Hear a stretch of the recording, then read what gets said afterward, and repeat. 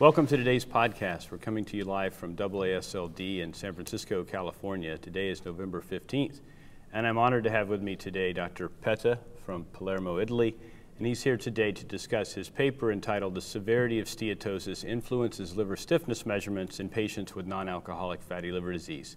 Welcome and congratulations on your paper. Thank you, Dr. Erickson, for this kind invitation. So the genesis of this study goes back from the evidence that NAFLD is a growing cause of morbidity and mortality worldwide.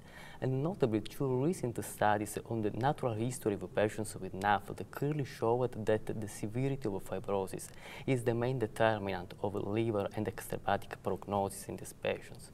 So the real challenge is to identify NAFLD patients with severe liver fibrosis. Obviously, it is not possible to perform a liver biopsy in the entire NAFLD population, but we need of non-invasive tools. In this complex picture, the liver stiffness measurement by FibroScan is a well-validated instrumental tool, at least in patients with chronic hepatitis C, while few studies are available in NAFLD.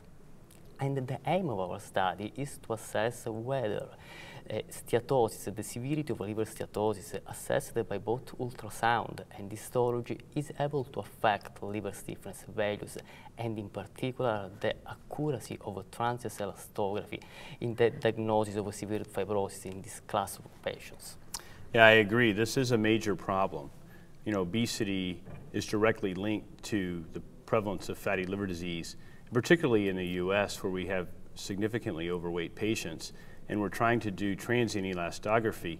There are certain issues that come up, subcutaneous fat, and also the idea that maybe the fat inside the hepatocytes may have some influence on the kilopascal score.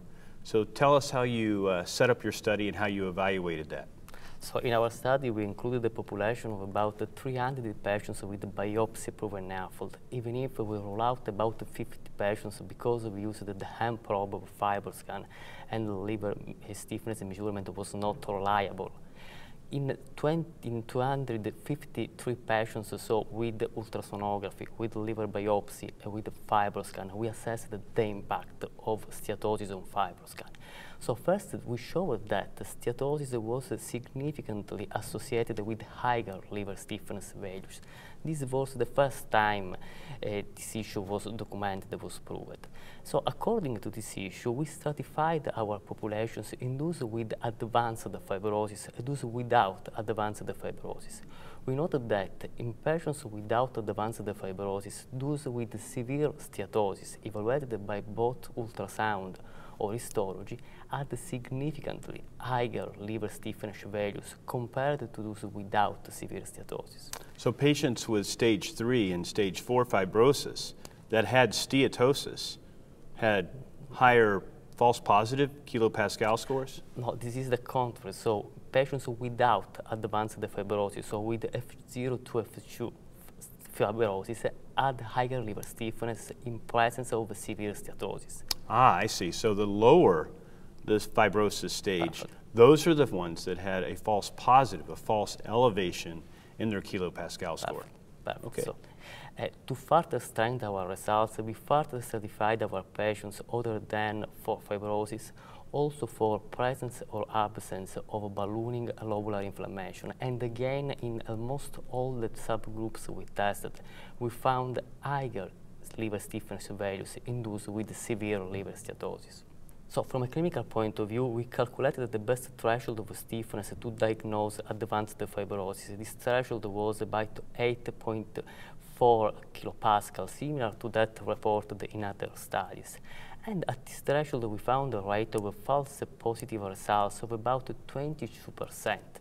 But notably, when stratifying the populations according to presence or absence of severe steatosis, both by ultrasound or by histology, we found that the rate of false positive results was about 30% in those with severe steatosis and 15% in those without. So 35% in severe steatosis, false positive, 15% in those without severe steatosis, false positive rate. Yeah, perfect. Wow, that's significant. Yeah, absolutely. And in fact, when we consider patients with the severe steatosis only, and we recalculated a threshold in this population alone. We showed that the best threshold is a higher threshold, by about 10 kilopascal, and when using this higher threshold, the rate of false positive results down to about 15% again.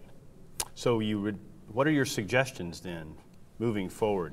So from a clinical point of view, I think that overall liver stiffness measurement by FibroScan is good for the evaluation of fibrosis in patients with NAFLD. However, when we have a patient with high liver stiffness value and with severe steatosis ultrasound, we have to consider that we have a high probability to overestimate the presence of severe fibrosis in this patient. So I know that the ultrasound is poor for the evaluation of steatosis and is not able to give a quantitative estimation of steatosis. I think, however, that we have to use in the next future non-invasive tools that can allow to quantitatively estimate steatosis. So I think, for example, to control the attenuation parameter, a new parameter obtained with a different software in the same machine, the FibroScan. You're talking about the CAP, the controlled attenuation parameter. Yeah, perfect. Okay. So I think that we should try to adjust liver stiffness values by CAP. In this manner, I think, but we have to try to demonstrate it, we think that in this manner we can improve the diagnostic performance of liver stiffness for diagnosed fibrosis in patients with So we need NAFLD. you to do another study, is what you're We are saying. working on it. Yes, so we're going to have to do CAP and FibroScan, kilopascal, and maybe make an adjustment factor for the degree of fat by CAP. Perfect. And maybe we get some different cutoffs. Yeah, perfect. And Just a question. What do you think the mechanism of severe steatosis in hepatocytes, how is that giving us a false positive elevation in the kilopascal? I can suspect that the presence of fat droplets within the hepatocytes can change the liver architecture, so can also change the propagation time of the vibratory wave. I think this could be an explanation, even if I don't have all the data. Super.